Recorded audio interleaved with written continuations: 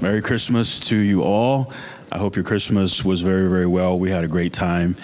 If you're new to Life Fellowship or fairly new, and maybe you haven't seen how we do testimonies in life, they're a little different. We take a kind of we moderate them, so they're kind of discussional, conversational, if you would.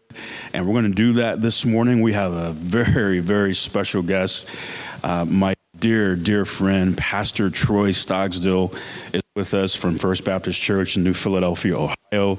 So you get a chance to hear from Troy. You've probably heard me mention him many times here and there. And so you'll get a chance to say, okay, who is this Troy guy? I think you're going to have a pretty good idea after today who Troy Stogsdill is. And I want to do this because not that Life Fellowship is ever about me or ever will be about me, but I think if you know me, it's important for you to know him, because one of the reasons I am who I am and I am where I am today is because of him. And I think it's critical for you just to just hear and learn about him. Before he comes out, let me share this verse with you from 2 Samuel chapter 1 and verse 26. And these are the words of David after he learned of the death of King Saul and Jonathan. He said, "I am distressed for thee, my brother Jonathan. Very pleasant hast thou been unto me. Thy love to me was wonderful, passing the love of women." Now, that's not some twisted, dark, sinful thing. David was speaking about the closeness. Remember, these two men had knit their souls together back in 1 Samuel. I read an article once that said 90% of men do not have a close friend in life. And again, I don't know how that research was compiled, but I do think there's something to it. I'm thankful to say that I'm so very blessed and so very rich to have known this man and have walked with him for almost 3 decades. I mean, this is, my wife jokes, she says, there's me and then there's Troy.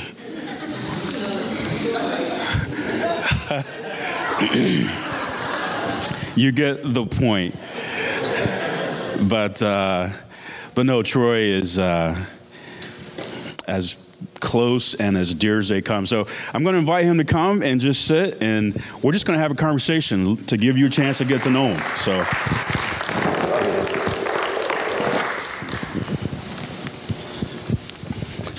So I know Troy, and you know, he would have been totally fine just to come and just be a face in the crowd today.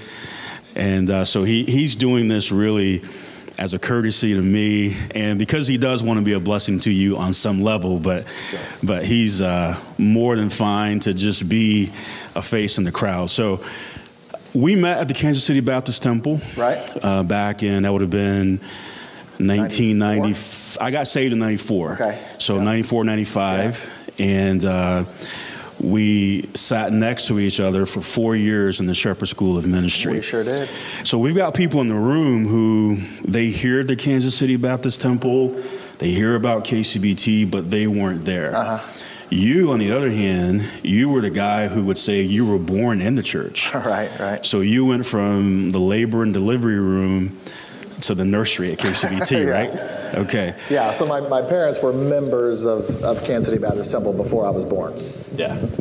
So if you could, just speak about the impact that KCBT had on you personally and on you in ministry, and the impact that it has on you even to this day.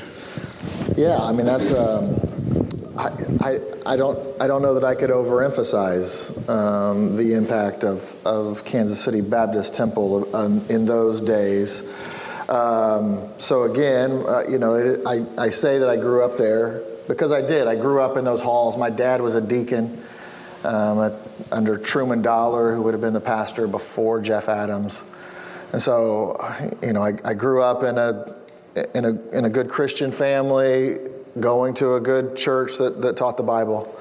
So I was I was exposed to, Bible teaching from the earliest of ages. And then it would have been, this will just be a bit of my testimony, but it'll get to where my high school years is when, so I'd have been saved as a young child. And I remember that day very clearly. But it had been my high school years when God really got a hold of my heart towards the end of my junior year. And so we had a youth pastor at the time, Shane Crawford, that didn't look at us any differently than I think the rest of the church. Summer was there. And so really invested in us and taught us the Bible and thought that even as teenagers we could, we could take discipleship trips, we could do all of that, and we did.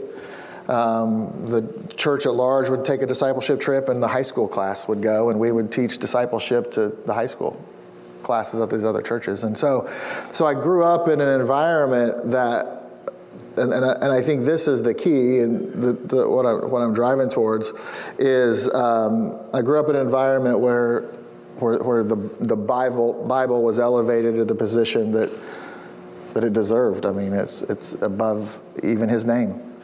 And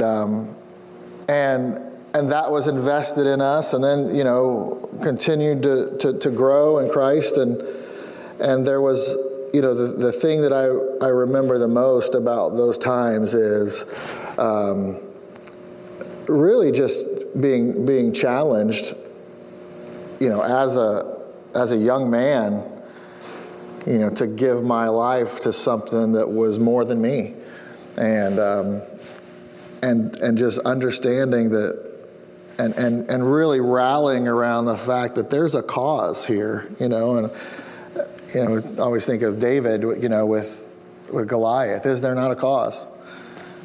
And there absolutely was, and there still is. And so I was motivated as a young man to give my life to that cause, and that's what I've tried to do. So just the impact is still. I mean, so what they taught me, I believed, and I think some of them don't, and I think that's a sad thing. But I believed it, and I still do, and so the impact is still to this day. What I teach, what I preach, what I believe, as much of what was invested in me and what I learned as a young man, young adult, through those formative years. So I kind of smile because I remember you preaching that message, is there not a call? I remember that. Is that right? I do. I remember it. I don't. Oh, I do. So one of the things that I, about our relationship is that, and I know you would challenge this, but, Troy's always been the big brother to me. Mm-hmm. I got saved in 1994. Kenny is older than me, though. I want to make that very clear. By many, many months. Many months. Many months. Right. But I do. I remember that was one of those messages that just endeared me to your heart, because I could hear and see your heart, and I knew you believed it. And so when I got saved at the age of 22, and you had been, you were established, you were mature, you were... Well, yeah, I had been around for a little bit. You'd been around for a little bit. And wasn't exactly mature. In my eyes, you were significantly ahead of me. Sure. But that was one of the messages that God used to get my attention and challenge me, because it was at a very critical moment in my spiritual development. So yeah, and it is true. Like I don't remember the particular message per se, but that phrase, is something that really did stick with me, and we had a cause at that time, and like I said, still do. But we're really about something bigger than ourselves, and that was really implanted in us. So tell us about your family. So I married my high school sweetheart. So Jennifer, she's not with us today, but she'll be around for Mission Focus. So we met in the youth group at Kansas City Baptist Temple, and I went to college after that. We got married after I graduated college. We have 3 kids. Tanner is now 22, which is just the weirdest thing in the world. He's a senior in college. He's graduating in May. And then Jackson is 18. He's a senior in high school. He's graduating in May. And then we have a daughter, Kate, that is 12. So she's in 6th grade. And she, so I was, I was older when she was born, and she's kind of got me a little bit. Yeah. She's pretty special. Not that Tanner and Jackson aren't special. They absolutely are. They're great kids, and I love them to death.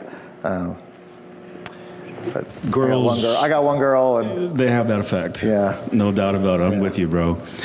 So one of the things about you I've always respected and admired, it's been just the process that you go through when you make decisions, particularly big decisions. Yeah. Like you're not hasty, you're not, you're very careful.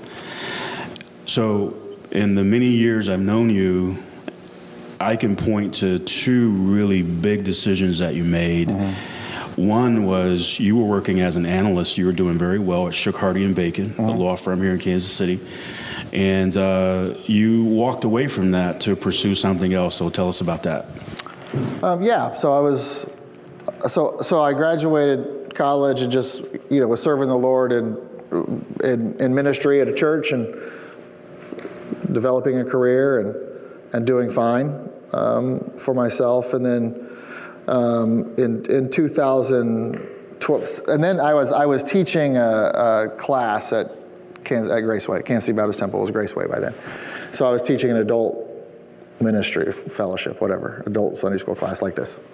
And things were changing a little bit, and things were, God was working in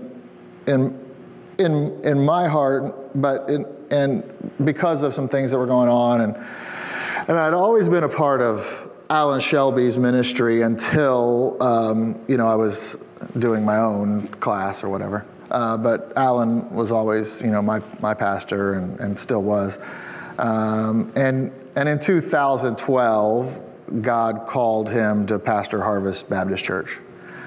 And so, just because of the things that God was doing in my heart and doing in my circumstances, that was a very clear decision to move out there with him, to help him with that church. And so that was his desire, and he asked me to do that, and it was very clear. So I did that. But the first year we were there, I was still working my job and serving as the assistant pastor, not in title, just in function.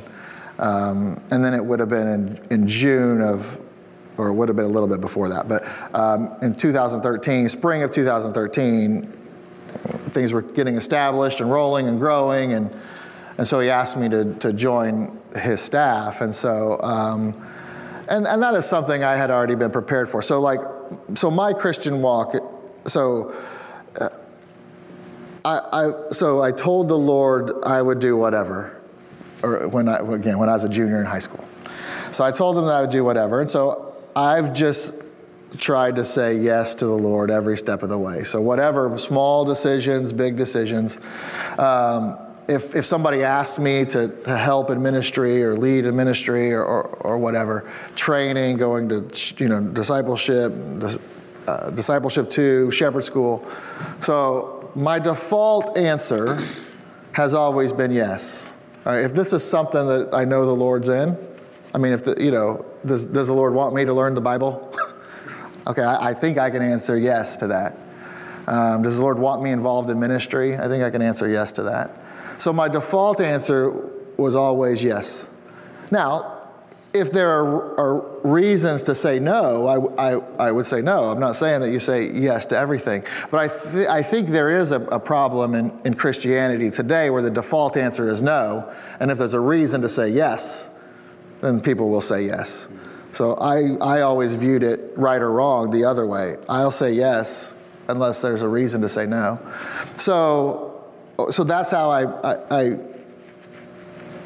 walked through my Christian life, and really the first time that was tested at a major level was this first experience, because I had a good career and from all, made good money, all of that, whatever, and so to leave that and to take a significant pay cut and to give going and working as a pastor isn't necessarily the best resume builder if I want to enter back into corporate America or whatever.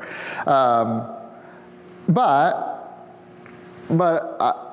I had already decided. So this is something. So I'm principled in what I do. I'm not always wise. I don't always make the right decision, but I'm at least principled. And so I have reasons for everything that I do. And so this was another thing. It was like, okay, can I say yes to this? And I didn't have a reason to say no, and it was clear that this was what God was doing, and so I said yes. And so that was the first step. So yeah, I went on staff in 2013, June of 2013 at Harvest. Okay.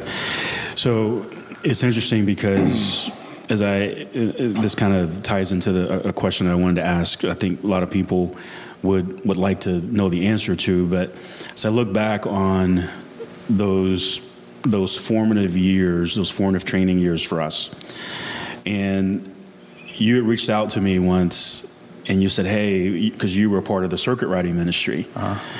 And that's, for those who aren't familiar with that, we would travel to churches that were without pastors, and we were the pastor for the weekend. And Troy reached out to me, I think it was maybe a Tuesday or Wednesday, I don't know. But you and a guy named Tom were scheduled to go to a place called Ellis, Kansas. Yeah. And you said, hey, Tom can't make it. Can you fill in? And I said, me? Like, you want me to go? Right. And I'm like, man, that sounds like a really big thing. And you said, yeah, I want you to go. And so I'm not sure to this day I've ever studied as hard as I studied. Right. With the time I had, right. I'm not sure I got any sleep. And I remember asking you, I said, hey, are there any black people out there? Because I'm like, man, we're going to Ellis, Kansas. You're saying there's 2,000 people. Have they ever seen a guy like me? And I think your answer was, I don't know and I don't care, but I want you to go. And I remember, I remember driving across I-70. I think it was a Friday night. It was cold. It would probably been a Saturday. I think it was a Saturday. Yeah. It was late. We would have had Shepherd School that morning probably. Yeah. It was freezing cold, and we were almost out of gas. Right. I do remember this. We were almost out of gas. Yeah. And we were praying that because the exits can be 10 miles. Right. Once you get, it's like 4.5 hours west. You just drive and there's just nothing. Yeah. So thankfully we got to the gas station. But that trip, little did I know, that was the beginning of what God would use to confirm to me His calling on my life. Right. Because that one trip led to countless after that. Right. That God used you to reel me in on that. But that's how I came to know that that's what God's calling was for me. Mm-hmm. When did you come to know? When did you know? Because to walk away from, you had a great career, but to walk away from that to be a pastor, which I believe is an incredible honor, right? Yeah. But when did you know that that's what God specifically had for you? Well, so this is going to sound oversimplistic, and so I had prepared for this for years. So even back to like circuit riding, and I thought, man, this is something that maybe God would do, and I was willing to do. I knew when I was asked to do it. Okay. So that's when I knew, because I wasn't going to create my own way. I wasn't going to, carve a path that I did. When Alan asked me, I was like, okay, well then this is it. Now I know. And so and that's, again, I have to break things down and in certain ways and into certain boxes, and And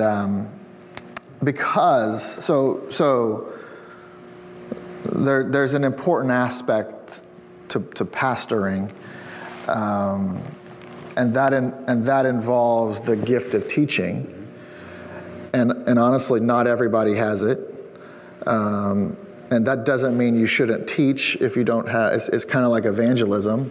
Some people are gifted in that area, others are not. We're all to do the work of evangelism. So teaching and discipleship and different opportunities, we're all to do that as well. That's part of the Great Commission, according to Matthew chapter 8 to 28, to teach. But pastoring involves being apt to teach. That is a qualification. And I was not going to determine that myself. I was not going to say, yes, I'm gifted, I got this.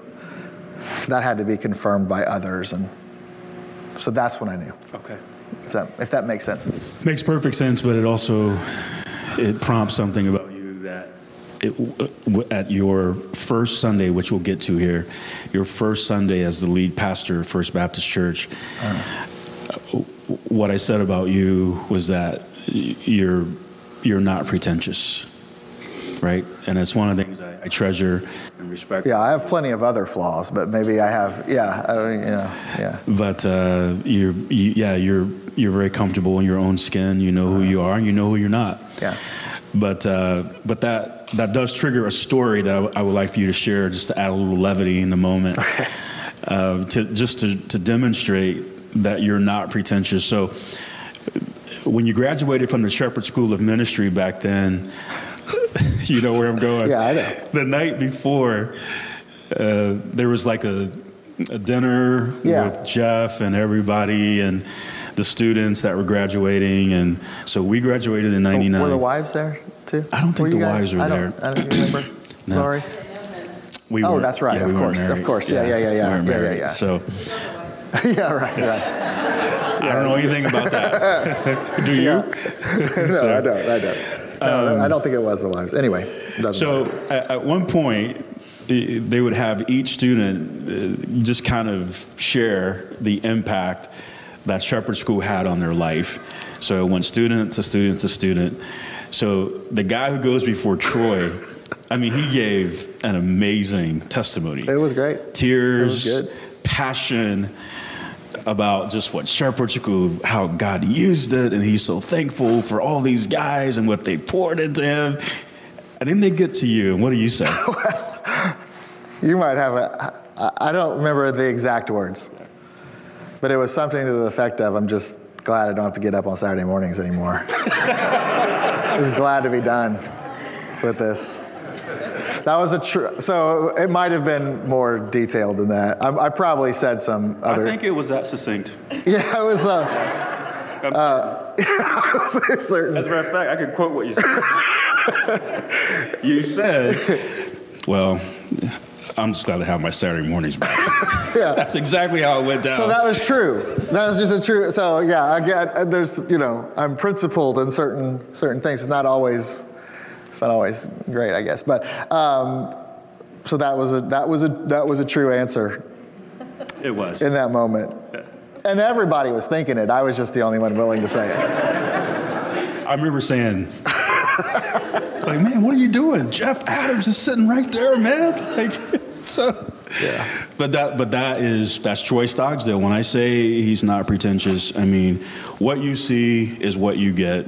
What you see is what it really is, and it's one of the many things I value and treasure about him. So you we talked about a big move from Shook to with Alan and Blue Springs and walking away from your career and all that. But then there was a bigger move to come. Yeah. And so you are now the lead pastor of First Baptist Church in New Philadelphia, Ohio, which if you were at KCBT, First Baptist Church in New Philly was a church that we had a great respect for.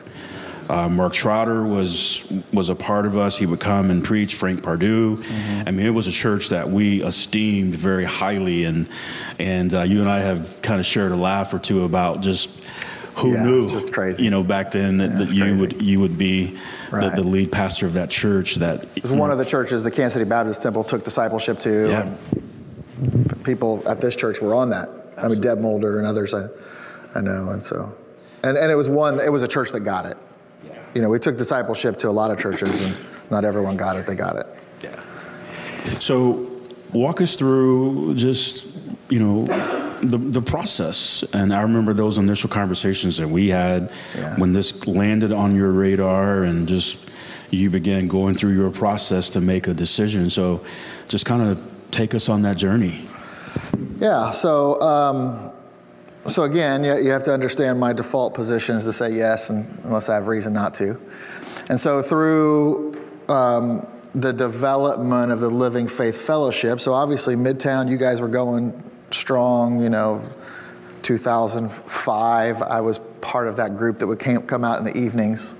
And then by 2007, you guys were a church. Alan goes to Harvest in 2012, so 5 years later. And at that time, things are changing at Kansas City Baptist Temple, and so Sam had this desire to really start an institute, and now Alan is out, and so you guys had already started doing some things, but through just sort of these convergence of events and timing, God begins to put together what's now the Living Faith Fellowship and various churches, and so started connecting with other guys, and one of those was Jeff Bartell, who was the pastor of First Baptist Church in New Philadelphia.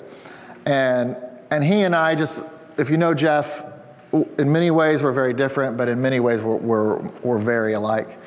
And we really hit it off and just developed a friendship. That's all it was. And then over time, that just kind of continued to grow. And in 2016, he was going through some things there and had contacted Alan. He was looking to bring in a guy to help him with some different things that could maybe take over at some point. And he contacted Alan to get permission to talk to me, just because we had developed a relationship, and others. He talked to others here also.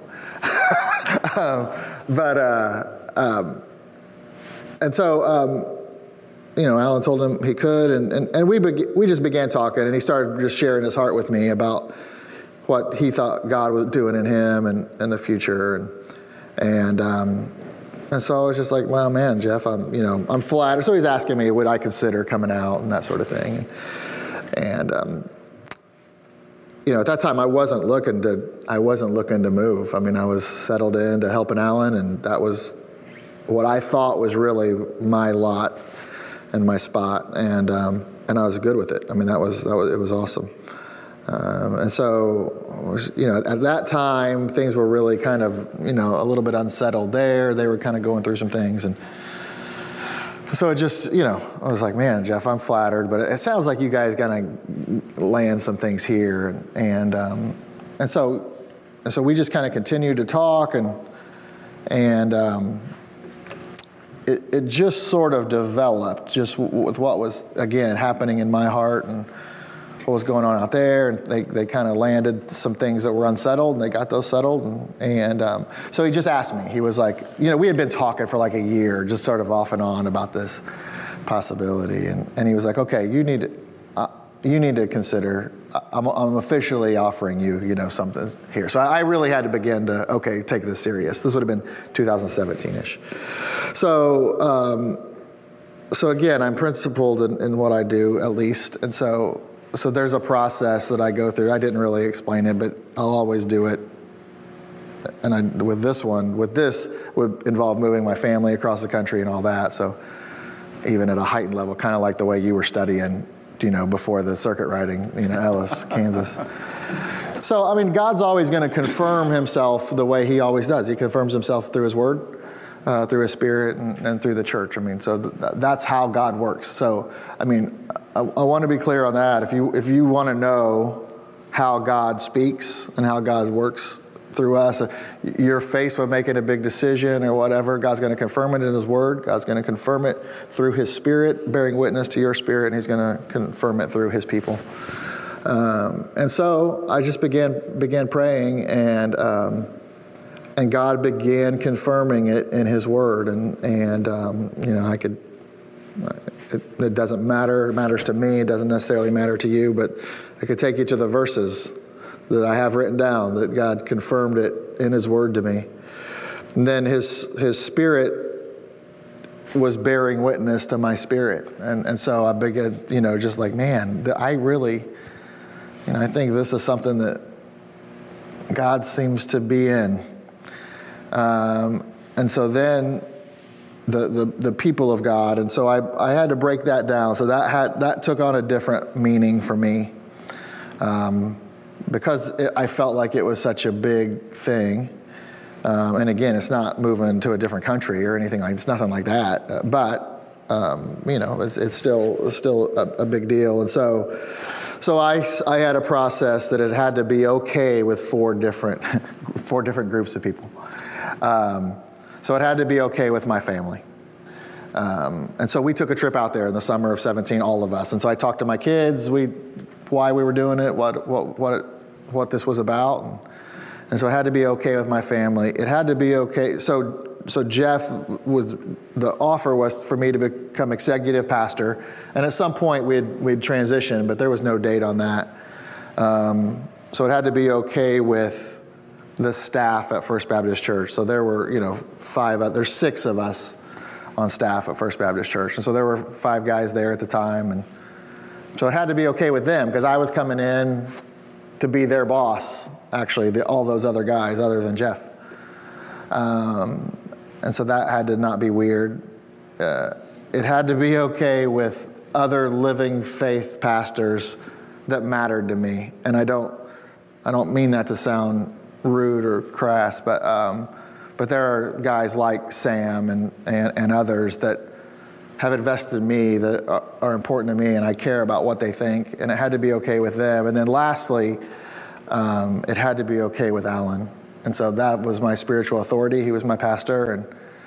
And so when I met with him, I told him, I said, listen, if this isn't okay with you, it isn't okay with me. And when I say okay, that's what I mean. I don't mean like everybody has to be like it would have been a little bit sad to me if Alan had been like, yes, praise the Lord. This is the best thing ever. And he wasn't that way. So that was good. So it doesn't have to be like enthusiastic. It just has to be, yeah, okay. I mean, I see God doing something. And it had to be okay with those 4 groups, at that level. And so I was very strategic in first of all, taking my family out there, talking to them, praying with them. I was strategic at the different times I was out there talking to his staff. He was up front with them, but I was interviewing them when they didn't even know it. I had very specific questions I was asking them. And then I talked to all those living faith pastors that mattered to me, this guy being one of them. And then I had the conversation with Alan, and I told him that. I told him, listen, if it's not okay with you, it's not okay with me.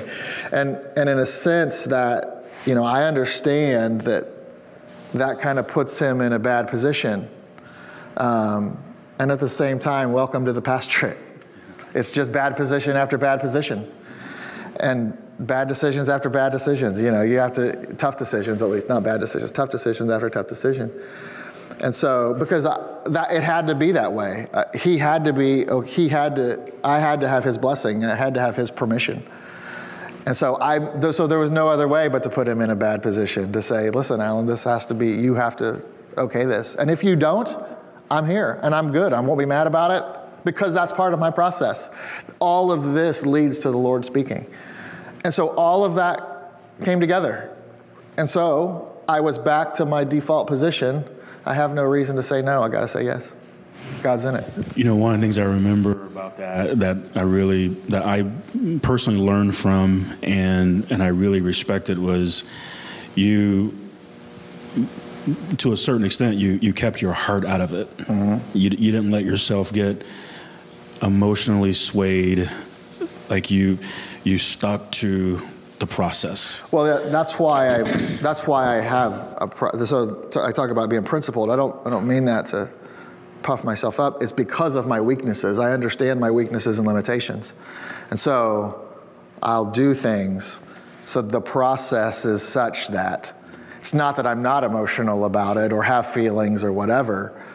but I can't make decisions based on that. And so the process is put in place in order to it stood out to me because I remember the initial conversation that we had about it, and it was different than any other conversation we'd ever had. And I think I knew in that conversation, I knew where you were, where you were already leaning, but you honored the process. And I knew you meant every word of that to Alan, that if Alan said no, you'd still be here. Yeah, absolutely. Yeah, that wasn't that's just the God's talk. honest truth. I mean, that wasn't just talk. Because it had to be that way. Because God had to be in it, and God had to confirm it at those levels. So you used the word transition. So you had a massive transition from Blue Springs, Missouri. I still remember that day when Matt Brocker, like you guys know Matt is the senior pastor now of Northside Baptist Church in Columbus, Ohio. Right. A church that was planted by First Baptist Church in New Philly. Matt is a dear friend of mine. Matt has taught in Life Fellowship, and he'll be staying with us this week for Focus. So it'd be good to catch up with him. But I remember Matt and Jenny coming in to help you move, and I think that's when it hit me. And we were driving around, picking up the truck, and I was like, this is happening. This guy is leaving, man. Wow. So that was a big transition to go from Blue Springs to New Philly, and you're the executive pastor. But then discussions start picking up about another transition, about you becoming the lead pastor. So walk us through that. Yeah, so again, this is a discussion Jeff and I had even before we moved out there, that one day that we would make this transition. Again, so just because I understand my limitations, I have to go about things a certain way.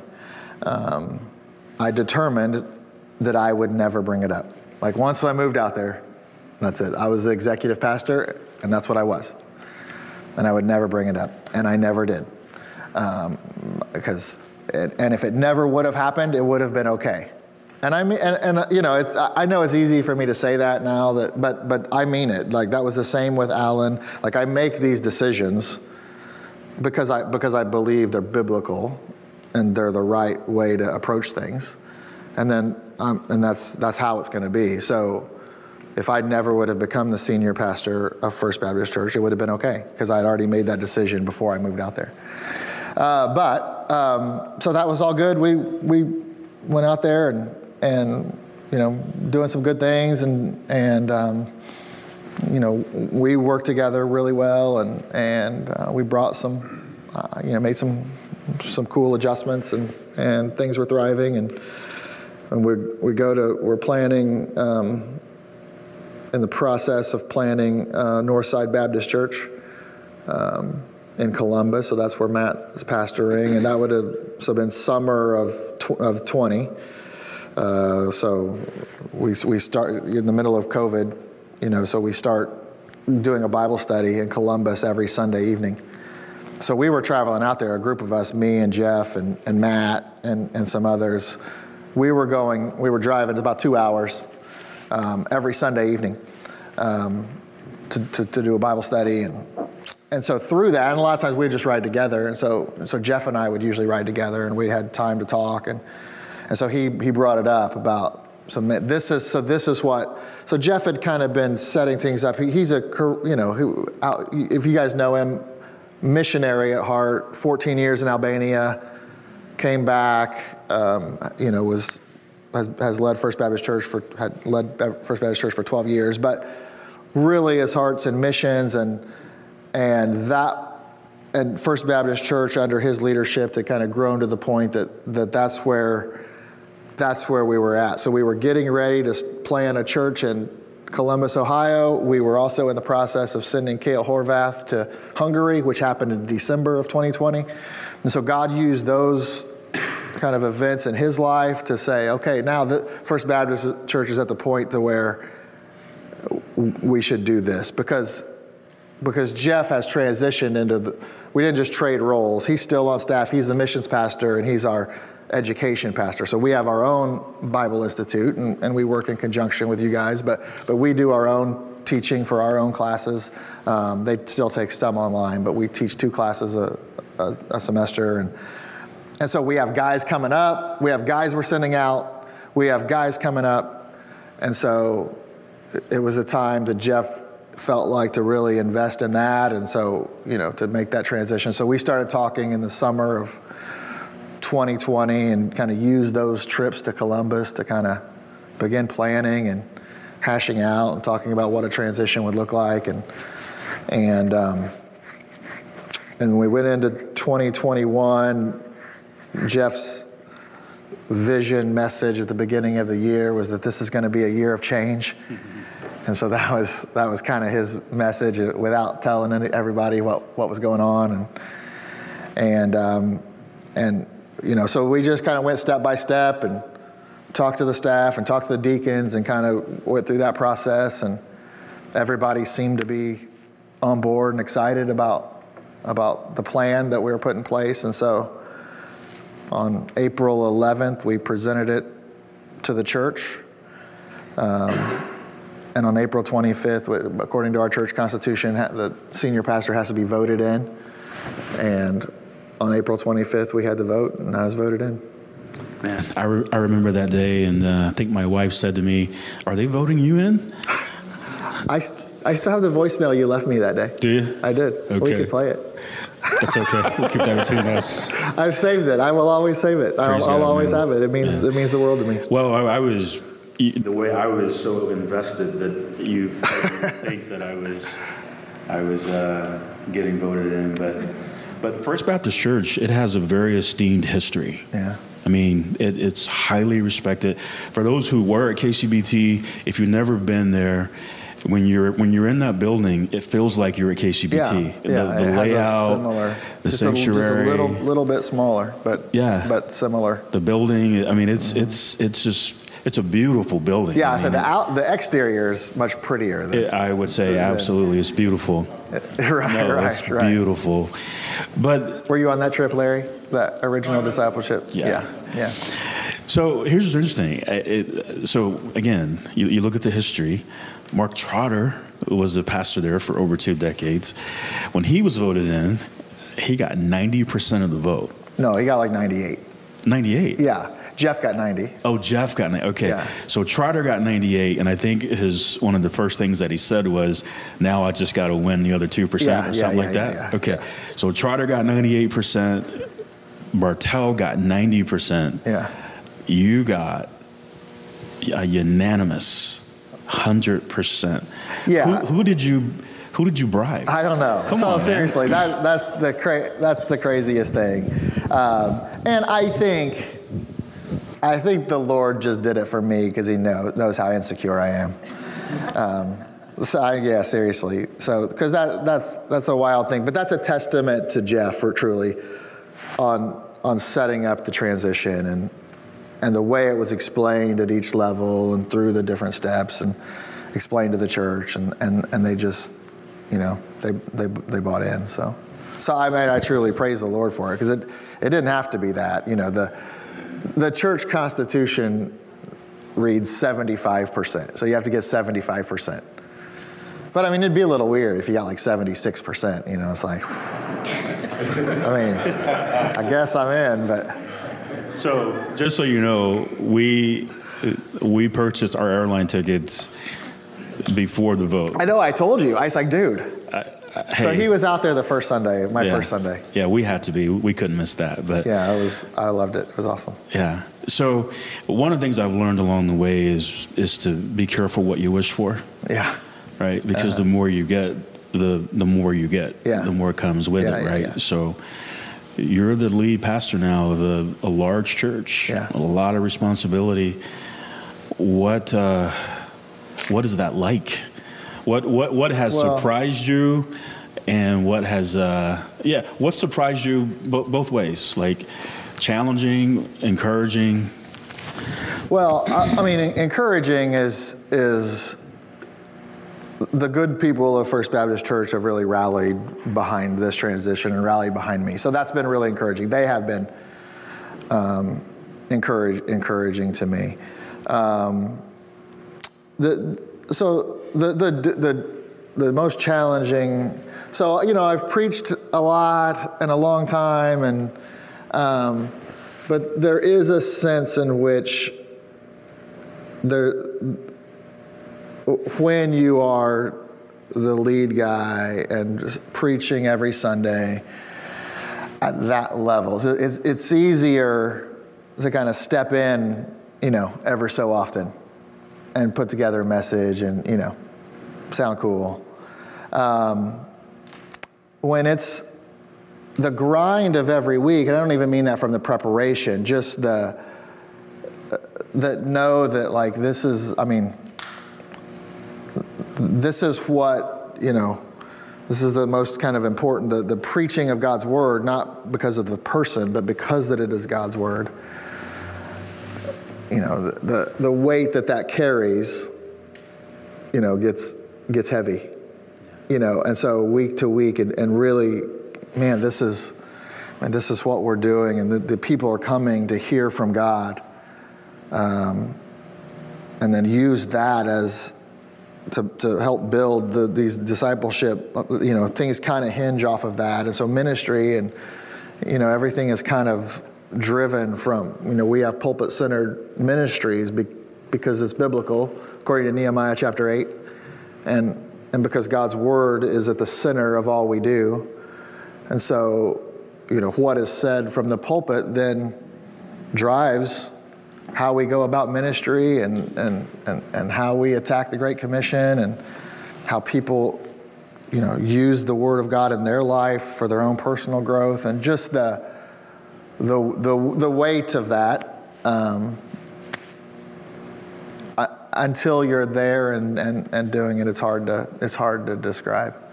It was easy to come in and preach, every other month or whatever, but know that ultimately it's somebody else's responsibility to really drive this ship. When you're driving it and that it's primarily being driven, that weighs on you. Oh, I'm sure it does. Yeah. I could do this for 3 hours, but I want to make sure that we open it up to any questions you want to ask Troy. Mark, do you mind running the mic? Do you mind? Yeah. Anything you want to ask Troy? I mean, if not, trust me, I can. I like to hear a little bit about Stogsdill Ranch. Oh. So that's interesting. Yeah. But, so, anybody?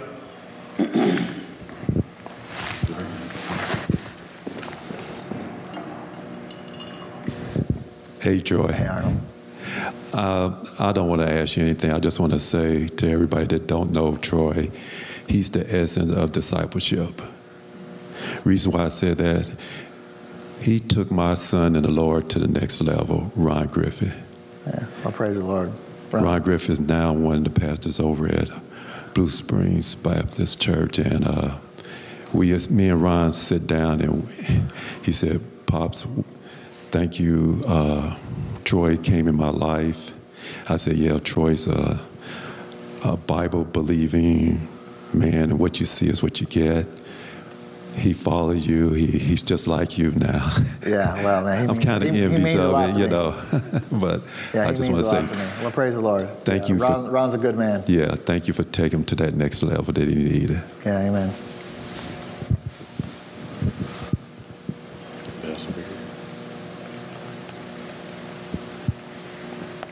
So tell us about Stogsdill Ranch. Oh, well, it's not much. There's not much to say other than, so we bought 5 acres out in the country, and we have chickens and a dog that's currently lost, by the way. Winston, our dog. He's staying at, my parents moved to Ohio in September, and so we have this giant dog, Kenny could tell you. He loves me. He loves you, yeah, as he does most men. And he got out last night, or yesterday afternoon, and he's lost. Anyway, I don't really like the dog, but my daughter is going to be really sad if he's not found, so I want it for that reason. But no, yeah, we have 5 acres out in the country and have a big garden and have chickens, and maybe we're going to get goats. I don't know. Listen, this is Jennifer and Kate. I just mow the yard and stuff like that. Come a long way from Blue Springs. I've come a long way from Blue Springs. So yeah, so we got a little bit of land. It's fun. I enjoy it. So, yeah. Anything else? So I'll just ask since I got the mic. But man, what was it like growing up with Kenny, man? I mean, come on. So This is, bro. Hey, I put you on the spot, man. Got your best bud here, man. So yeah, it was awesome. I mean, listen. So Kenny and I, we just had the same likes, and so we're both avid sports fans. So even outside of, we both love the Bible and we both have a heart for ministry and all that. But God connected us even at every level, spiritual and and even physical, just for sports and playing basketball. And so we like to do that. We used to like to do that. I had some game, didn't I? He did have some game, and I didn't have game, but I could make a shot every now and then. And so it was an exciting time of life, and we were young, and I mean, I got married in '96, so shortly after, Kenny and I became friends. But we grew up in the Lord, kind of doing everything together. So, I mean, that was, we were in shepherd school together, we were at church together, we were in the same ministries, we did the sports ministry, circuit riding ministry, and so and like truly, we just, I mean, there was like never a time we didn't get along, or never God connected our hearts, and so yeah, it was cool. He's looking for some dirt. Yeah, right. He wants something juicy. I can't give you anything juicy in his class. Later, maybe. I would like to speak to that, and I will say this, and if I could just issue a challenge and a charge to men, whoever you are as a man and wherever you are as a man is the direct result of the men that you surround yourself with. Proverbs 13:20. You walk with wise men, you'll be wise. A companion of fools shall be destroyed. So when I got saved at the age of 22, I was so deficient in the area of manhood. Like every area you could imagine, I was clueless. I came from a fatherless home. I didn't grow up around, not even, forget about godly men, just good men, right? I knew I was so deficient. It's unimaginable. Mm-hmm. So the Lord saves me at the Kansas City Baptist Temple. He gives me a father in Pops, mm-hmm. who led me to Christ, discipled me, and to this day is still a father to me. Mm-hmm. But then he put me in the company of Sam Miles, mm-hmm. Troy Stockstill, Mitch Dobson, those kinds of men, mm-hmm. that I was so hungry to learn what it meant to be a man, mm-hmm. how to do this thing called life. And I studied everything you guys did, mm-hmm. everything. Even you had no clue. Right. I was observing everything. Yeah, I even watched what not to do.